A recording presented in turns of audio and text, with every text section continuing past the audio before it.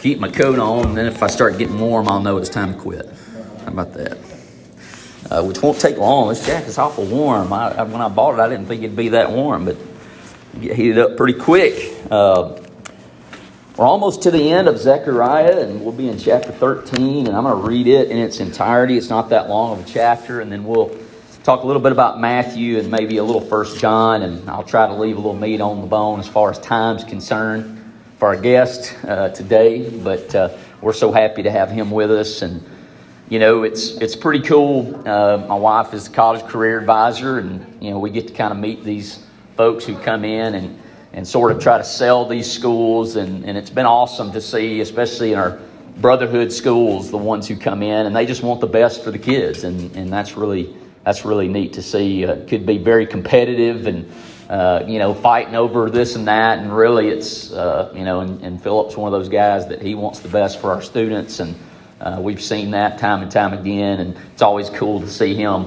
at all the different events and get caught up. And of course, you can pray for him. He's down there with Riley Hall now, so which he gets the same benefit we got. We had him here with Libby, which kind of balances it out, and so she's down there, and I'm sure she does the same down there. Some great students that we've had, and but we, you know, I think as I studied for this text, along with reading the book "The Day the Revolution Began" by N.T. Wright, I used to give that song. These are the days of Elijah. You know, I used to give it a pretty hard time because a lot of the lyrics, I'm like, that doesn't make any sense, right? We're rebuilding the temple of praise like David. And I'm like, wait a minute. Right? You know, that doesn't really, that's not the way it works, right? Solomon is the one who builds the temple. But then you look at passages like Zechariah, where it talks about a fountain that's going to be reestablished in David. And it was really kind of David's idea. That God would be in this place, but then that conversation, it's almost like subtle if you miss it. This discussion between David and Nathan that we've talked about before, about the idea that, you know, God is not, you know, stationary. He's not in one place. He's a living being. And that's such a different mindset. It's a different thought in the day of Genesis, Exodus, Leviticus, Numbers. It was this idea that, you know, you created this image and it kind of stayed put and it's made out of wood or whatever. It wasn't really moving. It was really hard to detach that. And I think that's one of the reasons why God is so out in front of, this is not how I work. I'm not tied to your ability. I'm not bound by your imagination. I am a living, breathing organism. I am something that, an organism isn't even really a great term because he's beyond that. He's beyond physics. He's beyond the goals and boundaries that He's set for us. You know, when I was in the dating world, you know, there were people who really liked the rock and roll Travis, who didn't really care much about the youth minister Travis, right? And then there was one, oh, we love the youth minister Travis. We'd really like for you to put that music stuff aside, right? We don't really like the music you play, which most people don't. And, you know, we'd really like that other part. And it's like, nobody wanted the complete Travis, right? Except for Whitney. God bless her, right? And even then, she didn't quite know the full Travis, and she signed up for it anyways. And it's a roller coaster, and it's adventurous, and she never knows which one she's going to get. Right? I'm like a box of chocolates. And God, this creator of the universe, is the exact same way. We get caught in the trap of trying to create the box that God should fit in. And a lot of times we get so caught up in the rat race that, you know, we do things and we make imagery of things just to go against someone else. Right? I think about Mary in the story. You know, well, Catholicism says Mary is divine and she's a God. And so we as Protestants come along and go, well, she's not important at all. There's nothing different about her. She's just a regular, same run-of-the-mill. And it's like neither one of those are correct. Those are both extremes, and somewhere in the middle is the truth. We do this all the time, even within Protestantism, right? So-and-so's doing it now. Well, we can't do it that way because we might look like them. Well, what if the goal was to look like Jesus, you know? and to find and seek Him out. And I believe that Zechariah 13, that's what he's doing. He says, hey, listen, there's going to be this thing that comes along, and it's going to blow away any box that you try to put it in. It's going to war against any imagery that you, or corner that you try to put God in. He's going to come busting out of it. He is the God who created you and not the other way around. So in Zechariah 13, let's read that together. I'll be reading it in its entirety from the New Living Translation. I think there's some things that are going to jump out to you that are familiar and imagery that you've been taught your entire life. You just didn't know where it came from. And that's the beauty of these prophets that we've been studying. On that day, a fountain will be opened for the dynasty of David and for the people of Jerusalem, a fountain to cleanse them from all their sins and impurity. Notice so far what he's listed that human beings will do in this process. 0. Right? And on that day, says the Lord of heaven's armies, I will erase idol worship throughout the land, so that even the names of the idols will be forgotten. I will remove them from the land, both the false prophets and the spirit of impurity that came with them. If anyone continues to prophesy, his own father and mother will tell him, you must die, for you have prophesied lies in the name of the Lord. And he's referencing prophets of other gods or idols. And as he prophesies, his own father and mother will stab him. On that day, people will be ashamed to claim the prophetic gift. No one will pretend to be a prophet by wearing prophet's clothes. He will say, I am no prophet, I'm a farmer.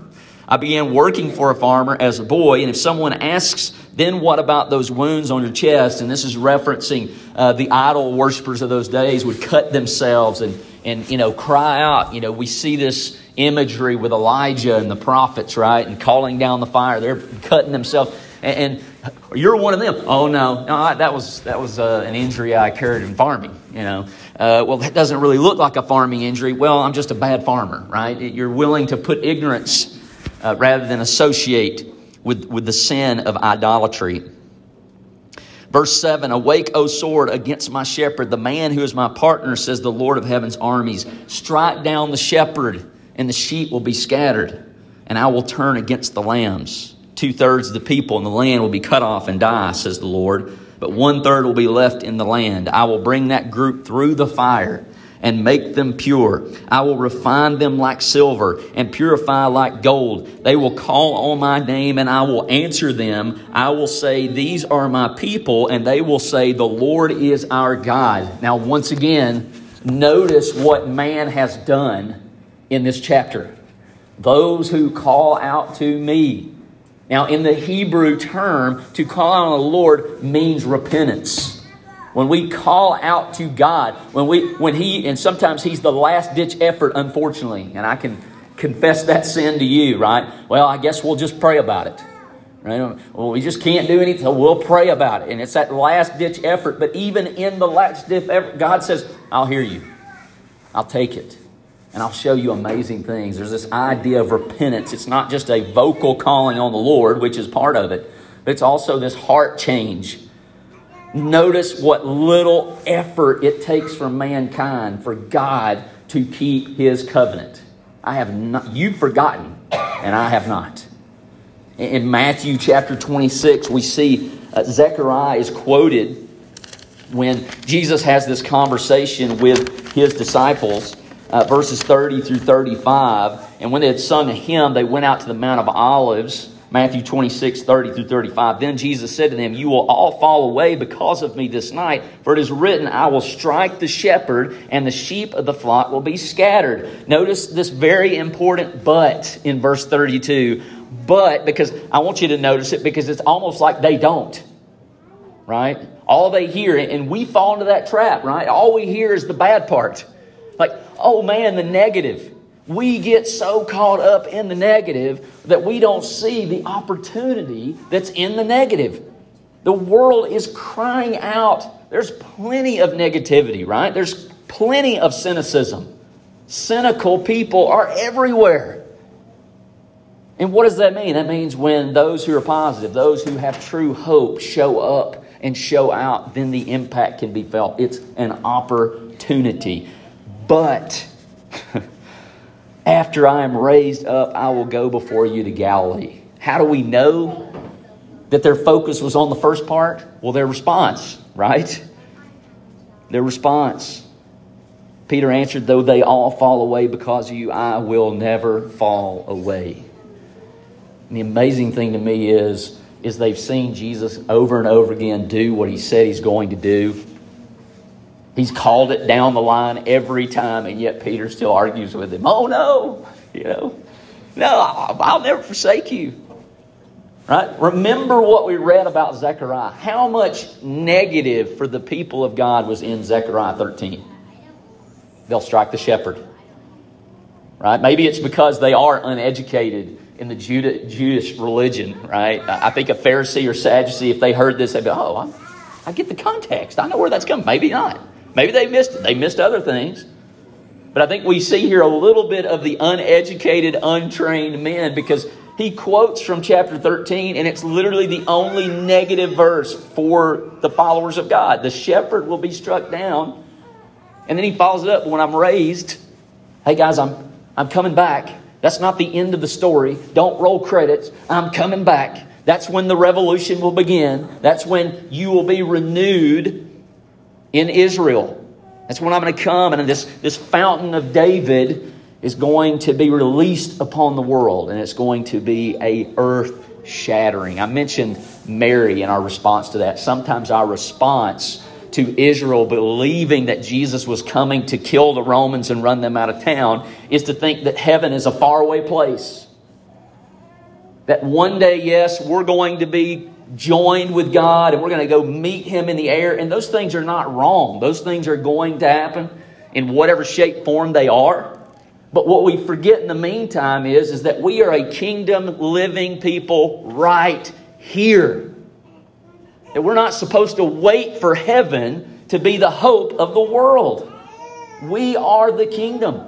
We are a royal priesthood set aside. We have been given a purpose. And so many of us are so busy looking for what is to come that we refuse to live as Jesus in what is now. Thy kingdom come, thy will be done on earth as it is in heaven. We are so busy on as it is in heaven, right? It's here. It's now. What are we allowing to be effective in us? When I rise again, I will go before you. Truly, I tell you, this very night before the rooster crows, you will deny me 3 times. Peter said to him, even if I must die with you, I will not deny you. And we give Peter a hard time, and I just got through giving him a hard time. But the man pulls a sword and goes to work. Now, he's not good with it. He's not aiming for that guy's ear, right? That guy's just not dumb enough to sit there and go, oh, he's slinging a sword at me. Let me stand here and take it between the eyes, right? He ducks.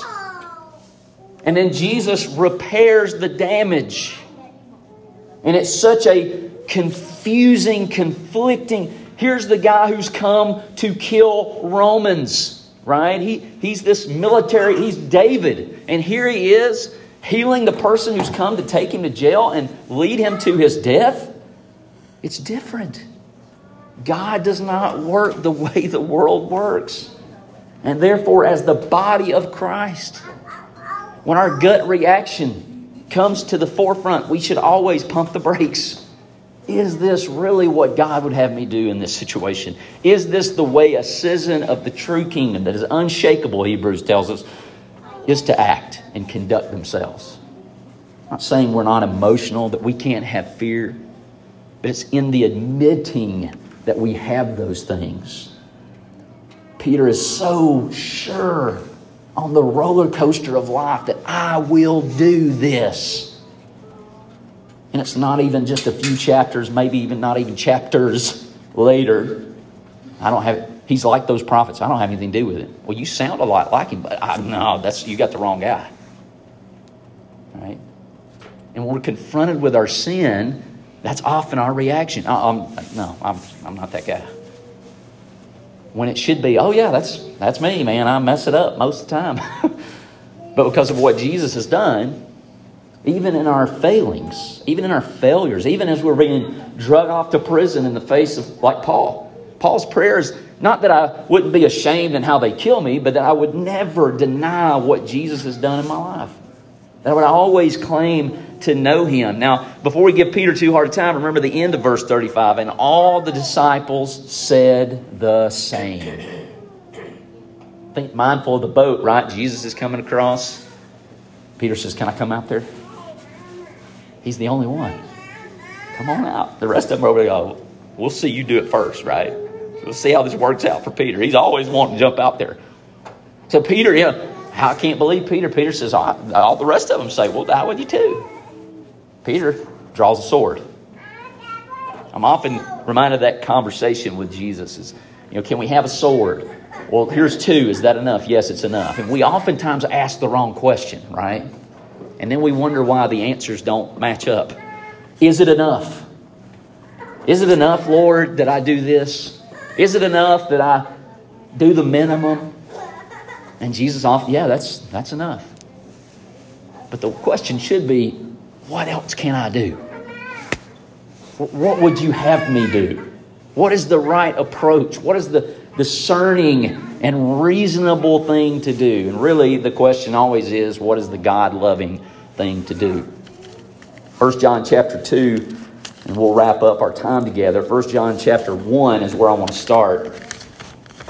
And realizing that really coming to know Jesus has everything to do with what the opposite of what the world views as success. You see, there have been messiahs who had come and died. There's never been a Messiah who had come and lived after the death.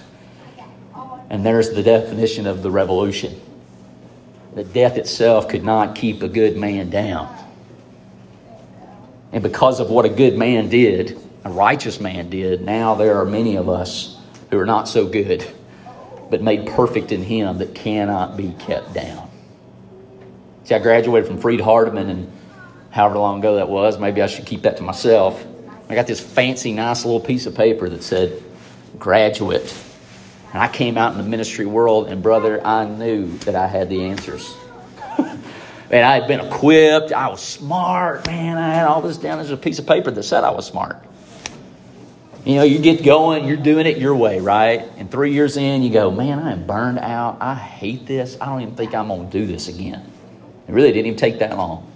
And it's that constant reminder of, my ways are not your ways. Those are some pretty good ideas, man. But if I'm not the guy, if I'm not the engine, if I'm not what's pushing it, it's not going to have success. Gamaliel himself and all the wisdom. Hey, if we fight these guys and they're with God, we are going to lose. If I fight the good fight, but God's not, it will not have its full fruition. It will not come to the complete promise. In John 1, beginning in verse 8, if we say we have no sin, we deceive ourselves and the truth is not in us. Right? It's that vocal, it's that calling on the Lord. Why was God going to restore Israel? Because there was a remnant of people who had confessed their sins. We have idolatry. And we in 2021 are no different.